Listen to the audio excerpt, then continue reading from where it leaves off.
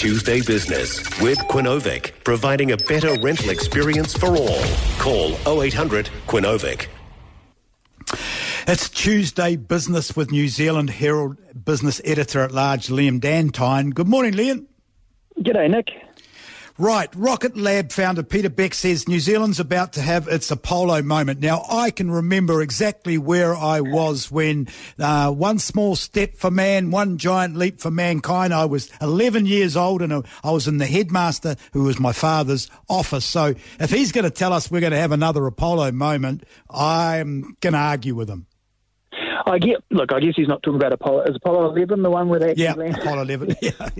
He's probably talking about the program, the Apollo program. But it is quite inspiring stuff. If you think back, even back 20 years or so, to imagine that we'd have a space rocket company launching a satellite to the moon out of just out of Brisbane.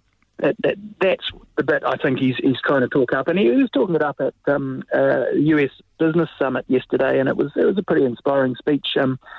It's very much a US New Zealand collaboration now. Rocket Lab listed on the Nasdaq, but quite incredible. He's mentioning that they're the fourth largest, the fourth most prolific launcher of rockets in the world after SpaceX, which is Elon Musk's crowd, the Russians, the Chinese, and then it's Rocket Lab in terms of the most rockets going to space every year right now. So, incredible story. They're actually in the news again this morning because they've just successfully managed to catch their first rocket, which means they can reuse the things, which is good news for the company, I guess. Liam, was I right or am I wrong when I read that Peter Beck now becomes a billionaire after the listing on Nasdaq? Was that right, or have you heard that? Yeah, I haven't got his shareholding in front of me, but I suspect that is right. I have got the market cap of Rocket Lab in front of me, and that's trading at something like that, $3.5 billion US dollars. So he only needed to retain a sort of a minority stake in it, and he would be he'd be a New Zealand billionaire for sure. Yeah, isn't that amazing from the guy that had long hair and crazy ideas in the middle of nowhere in New Zealand? We talked about Elon Musk before. It's these kind of guys with a singular vision. There was something to that, I guess. Yeah, something about it. Something about people that are a little bit crazy, isn't it? Air New Zealand, not saying that Peter Beck's a little bit crazy. You know what I'm saying. Air New Zealand CEO... Yes, super clever. Air New Zealand CEO Greg Foran has been rather open about hopping on an Singapore Airlines and how much flight and how much better they do it than Air New Zealand. I can't believe that a CEO would say something about his own company like that. Yeah, I mean, look, it was really interesting. So he was also at the summit talking a lot about his time in the US with Walmart, where he was the US division chief of Walmart for about 5 years, which is a very big job if you know Walmart and the size of the States. Yes. And he talked about the guys like Sam Walton that used to really get him to go around all the rival stores and see what they were doing better. And then he admitted that he flew back Singapore Airlines last week from the US because he wanted to see what they were doing better. Fran O'Sullivan, good on her, she put him on the spot because he didn't quite reveal it all himself, but she said, well, what does Singapore Airlines do better in the Q&A? And he was quite forthright about the business class seats, and I think this is where New Zealand's probably talking about revamping them. They were, world first lie flat seats, quite revolutionary at the time, 10, 12, 15 years ago.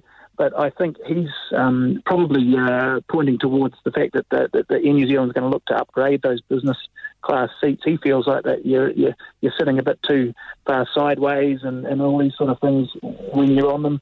I'm just happy to be there if I ever am, to be honest. Absolutely. And Mike Hosking this morning also said that he actually flies Singapore Airlines and he thinks they do it better too. Not that I want to give them too much of a plug because I want to stay with our national airline.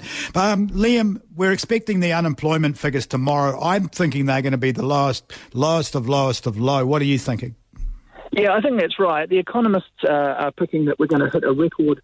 Look, I do want to say on this measure, because there's a lot of people talking about this, this is the Stats NZ measure that we've been running since 1986 that economists use to get a benchmark against how we're tracking over time and around the world. So this is not job seeker benefits, which is a sort of a different debate, which is, you might feel that one government or another is tougher on beneficiaries or not, and there's more people signing up, and then they change the criteria, and we have sickness beneficiaries involved. So that is a kind of a debate, but a different debate. The measure we're looking at tomorrow is the... give me the number. Come on, Liam, give me the number. Yeah. Don't pussy around. Give me the number. 3%, which would be a absolute record low there, which won't be great news for employers worried about labour shortages. Let's have a glass of Chardonnay on it. I reckon it's going to have a 2 on it. Let's have a little glass of Chardonnay or something when I ever get to Auckland or you ever get to Wellington. That sounds like a good bet, although I wouldn't be surprised, but I'll stick to my 3. Thanks, Liam. That's Liam Dann, our New Zealand Business Herald editor-at-large. Your inside word on all things business in the capital. Tuesday Business with Quinovic. Better systems, better reporting, better call. Quinovic. 0800 Quinovic.